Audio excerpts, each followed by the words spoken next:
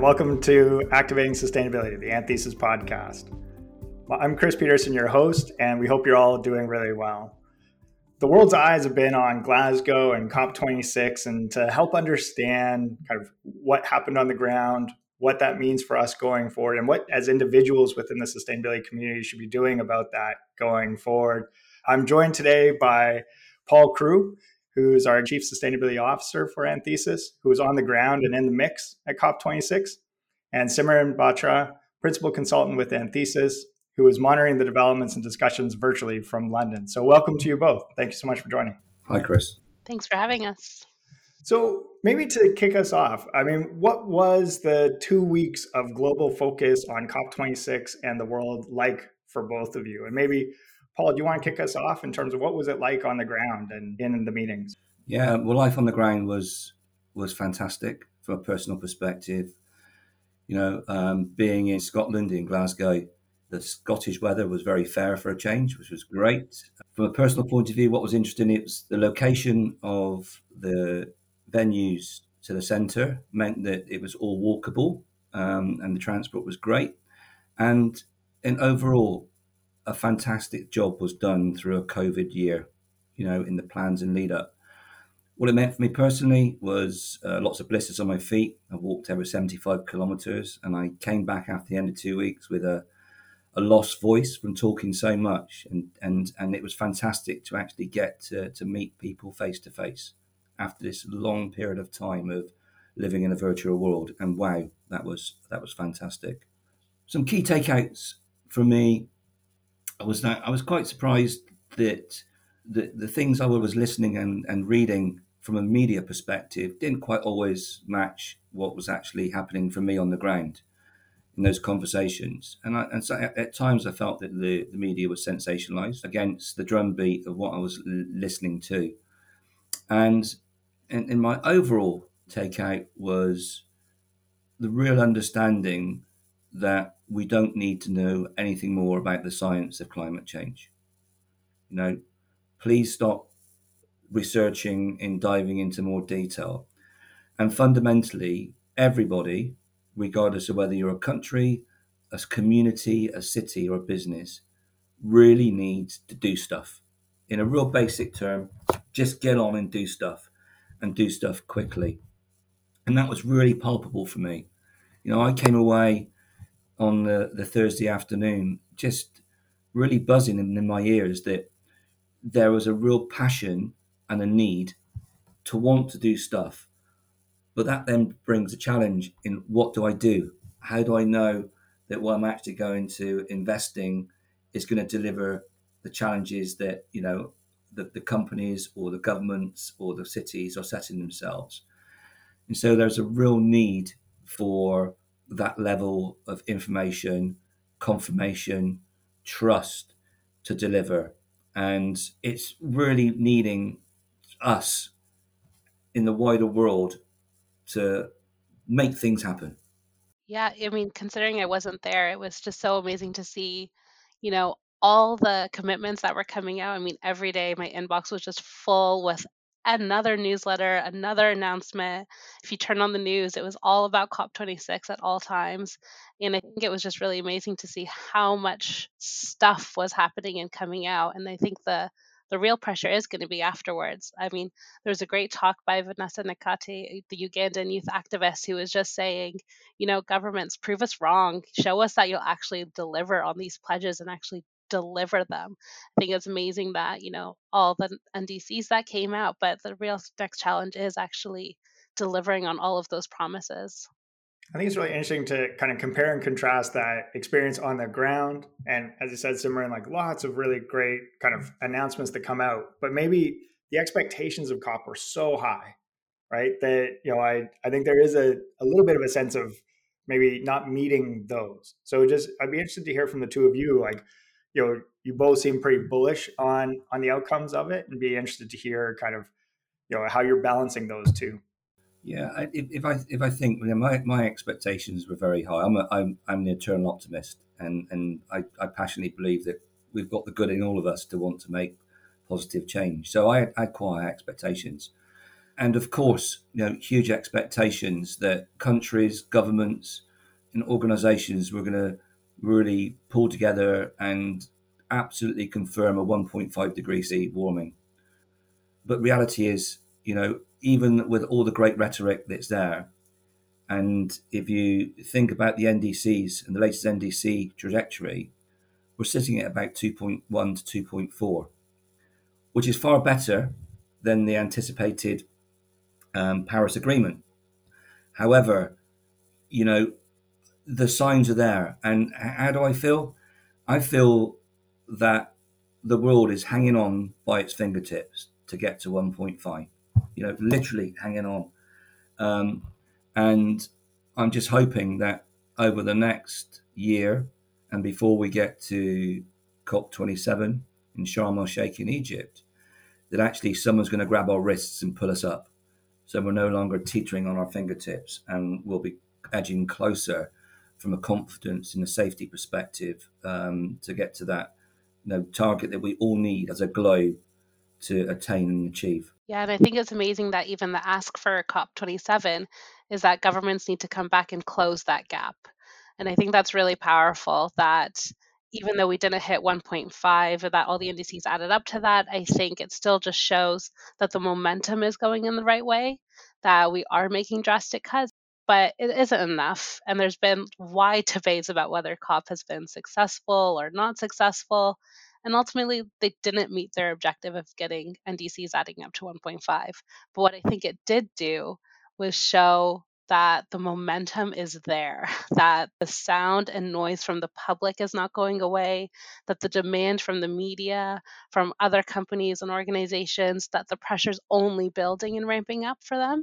And I think that's really, really hopeful to know that while the targets may not be where we need them to be at the moment, that doesn't mean that pressure is about to die down and people are just putting their hands up and saying, okay, we're tired. We don't know what to do anymore. That actually the pressure's on for people to deliver now. It's funny. I was reflecting on the fact that, interestingly, Greta Thunberg is 18 now, and Paul, you talked about kind of somebody grabbing our wrist and pulling us out of that. Right. And it's not fair to put it all on her, clearly from her statements, but that idea of like that generation coming to the fore in voting power, et cetera, right, where it's kind of, this need for us to take control of that, for business to say, we're going to drive this forward. We see that in the ESG community, et cetera. Just really interesting to see that kind of, it just struck me in those discussions, right, of groups coming, or those individuals in that demographic coming now to that position of power and that shift that we're starting to see. You even see it in interviews that people are more nervous to take questions from the youth than they are even like the media or other kind of organizations, because they're actually asking the fundamental questions of why haven't you done something? And it's really kind of getting to the crux that this isn't just a technical exercise anymore. And a lot of us that are in this space and work on climate have been really looking at the technical aspects of this. But the youth are kind of coming in and being like, well, how is our society going to look in 8 years, in 20 years, in the future for them? And it's not just about climate change, but it's about the inequalities in our society that will need to shift for us to even implement the solutions we're even suggesting.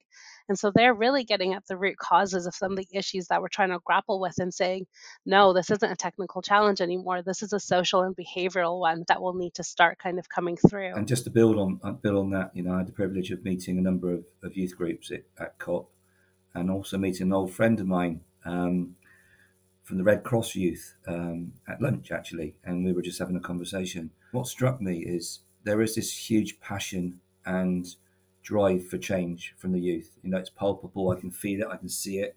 My own children, there's a real hunger.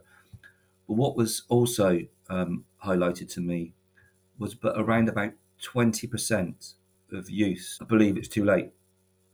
So there's 20% of the youth already feel that we're too late. The time has passed, and bluntly we've screwed up, and there's not opportunities. And that was quite saddening for me, to listen to, because I really want everybody to feel that there is hope and to feel that things are taking place and moving forward. and at a scale and at pace. And the more we can do to encourage organizations, cities, governments to listen to our youth, truly listen, because it's their future. We're laying foundation stones down for their future, and so that's key. What I also heard, and Simeran, I'd love to hear your views on this in a second, that the topic of conversation over the years has been primarily focused on the E of ESG, the environmental climate change. But what I heard in the conversations that I had the privilege of joining was where the S, the social aspect, had risen dramatically. It was really warming. I had a fuzzy glow to say, well, actually, that level of interest is there. It's real. And the questions that were being asked around, the investments that we're making in climate change matters, how do we quantify and how do we measure the real social impact of doing the right things? And for me, that was very warming. It's close to our hearts in Anthesis. It'll be great to hear your views, Simeran, on the S. Yeah, and I think it's what is going to be the more topic of conversation over the next, 8 years as we hit 2030 is the social side, that people are calling for changes in the systems that we operate in. Climate change is such a complex problem, and it goes to why people feel like overwhelmed by it. And it's why haven't we been able to do more? And it's because it's not just a technical problem. It's because there's so many social aspects of it. It's still rooted in racism, gender inequality, issues around accessibility. How do we actually tackle the other problems that it really is deeply connected with?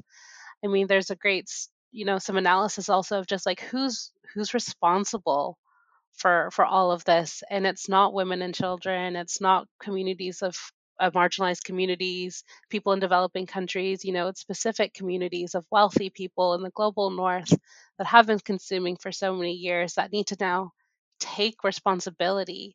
But then it's also that challenge of, can the people and organizations that have caused a lot of these problems over the years, are they the ones that we're trusting to solve these problems?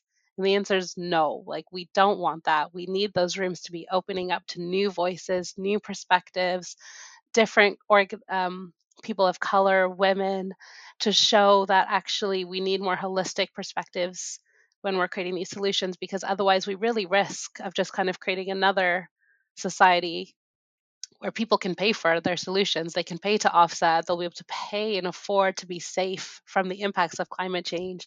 And we're actually going to start seeing now that rooms will need to be changed of who's talking. Yeah. No, it's amazing to think, like you said, Simran, that the added complexity, but the critical nature of that to this discussion. Right. And so maybe I think people were really hoping that COP would be that pivot point, that we tie all that together. And I think there were pieces of that. There was disappointment about, say, access for a number of different groups within that, but then some really powerful presentations from the Ugandan delegate, from the Kenyan president speaking about how 1.5 is 3 degrees in Kenya, and the disproportionate impacts. I'd be curious, maybe beyond the headlines, what are the key things that the two of you are taking away from COP? Like, did it change things? Did it, are there things that you look at as like, yes, that's the nugget that gives you some of the hope that you talked about, Paul, going forward? Yeah, I think for me, what I heard, I was there, and I heard so many different organizations, including countries, really putting their stall out to move to a net zero carbon journey. That gave me, a huge confidence. And I want to go back to what I said previously. There is a real hunger for organizations to know what to do. This action I spoke about previously, it needs to happen. And, in Anthesis, we set many science-based targets for many organizations, but it's not just setting a target. It's then translating that into real tangible actions and interventions that we need to do to affect a transformational change. And so there's a real passion and a desire to know what to do. What solutions can I implement now? How do we measure them? How quickly can I introduce them? But then that comes with a conundrum around, well, how do I finance that? So the conversations and topics that had the privilege of joining and listening around alternative finance mechanisms to help the acceleration of these interventions was very deeply rewarding, because there are solutions to enable the mass acceleration of those interventions that we do need. We just can't wait for the next forest to grow on its own. We need to help with interventions and solutions, both in digital and physical.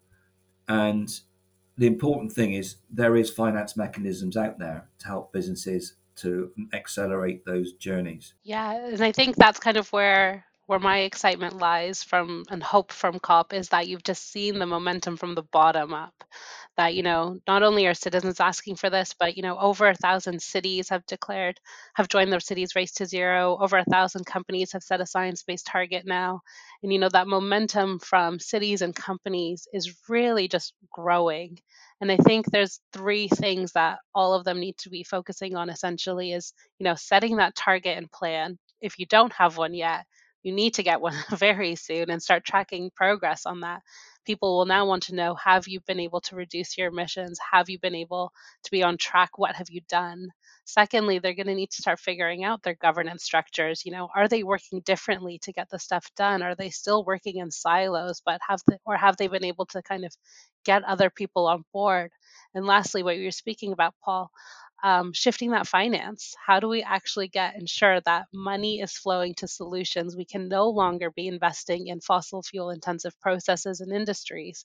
How do we make sure that every dollar is now going into climate solutions to make sure that this all gets funded and is financed and is not the pressure's not put on people who can't afford it? Yeah, I'll give you a brief example. Anthesis and I personally are involved in a coalition, and we're working on a project which is live. It's as real, so this is not hypothesis, where we're dedicated to help over 100 million farmers in India with their regenerative agricultural processes, but also quantifying and measuring the social impact of those investments that we're going to make together for the future. And it's extremely rewarding to see that finance is available to enable that level and that scale of opportunity in India, and so much so that the coalition is now extending to Kenya.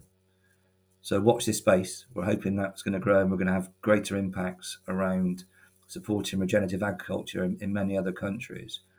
It's incredibly exciting, right? And Simeran hitting on some of those things. How do you bring this all together, right? And I think it's interesting, and I'd be curious to hear from the two of you your views on, think about like the mom test for me, right? I think all of us involved found pieces within COP of like, this is really important. The NDCs are reporting on an annual basis. There were really meaningful movements on methane.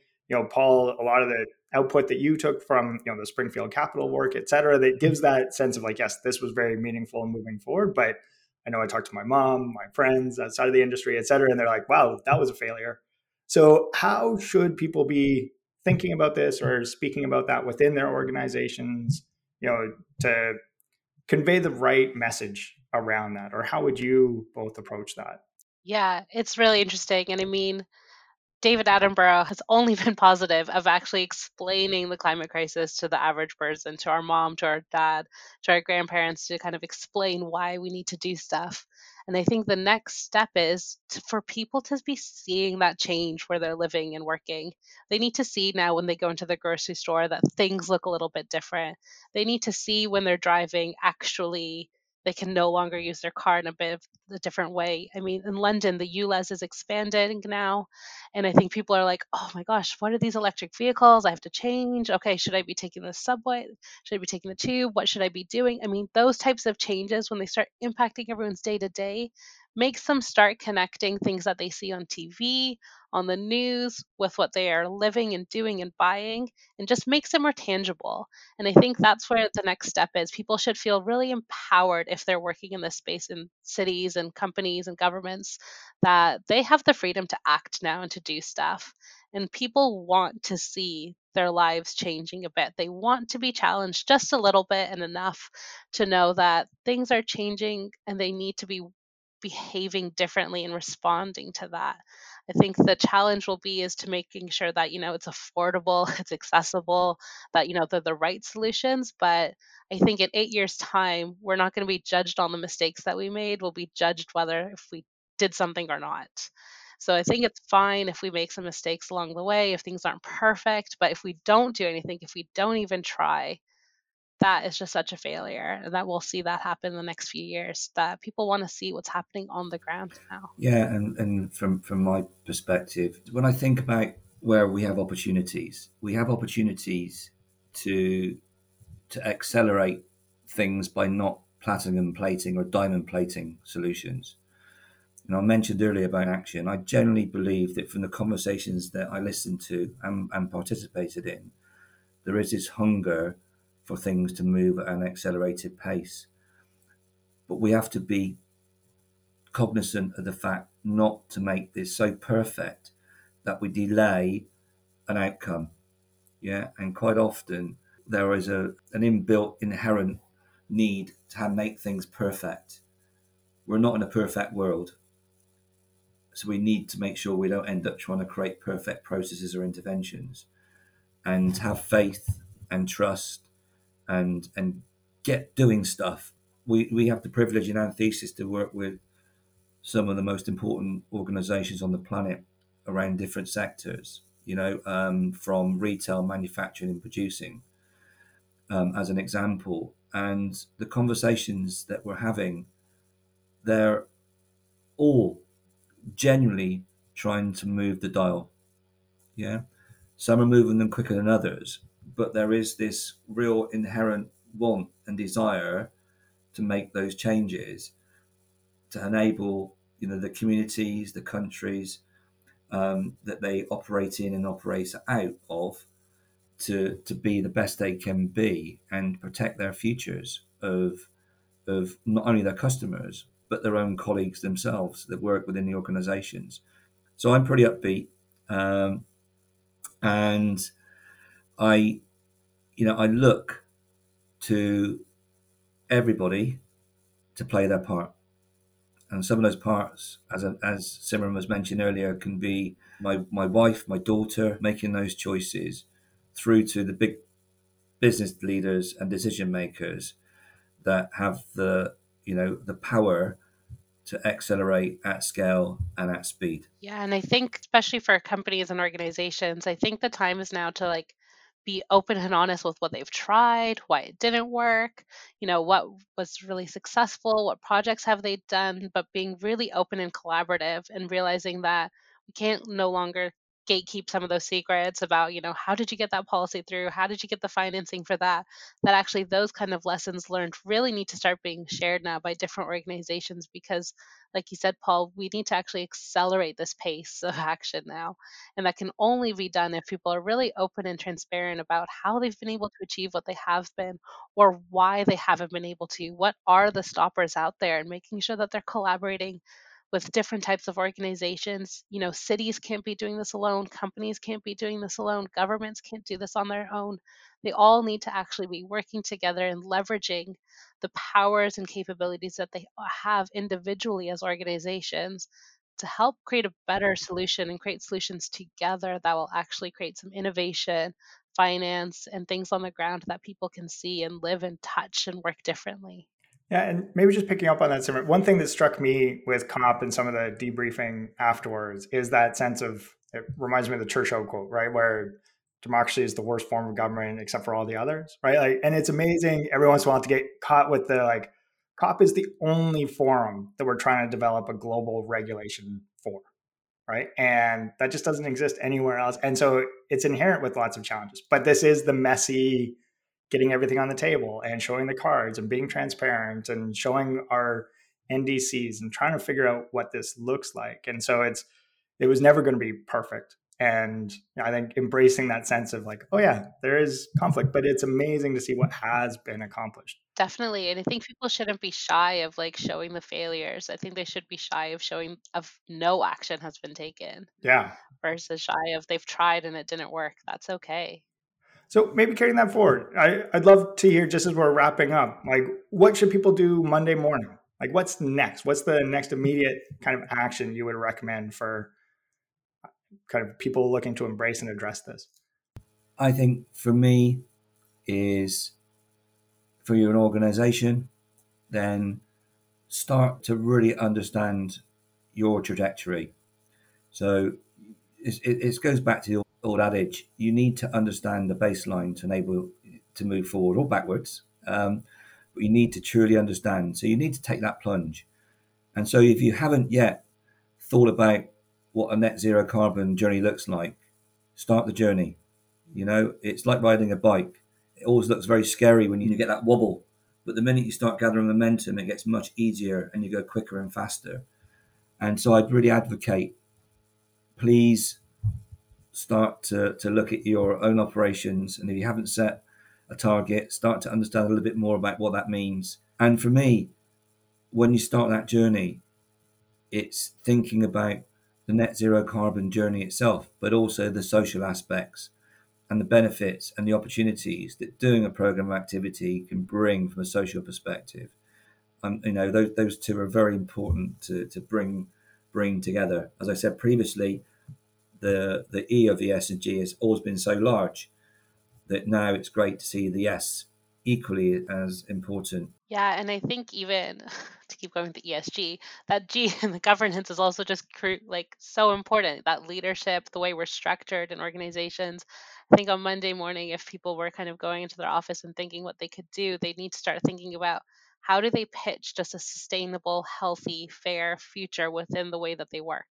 And how do you think about this not just within a climate lens, but in the way that your operations, your business should be benefiting the environment, people around you, and how can you govern all of that to be a better place for people to live and work?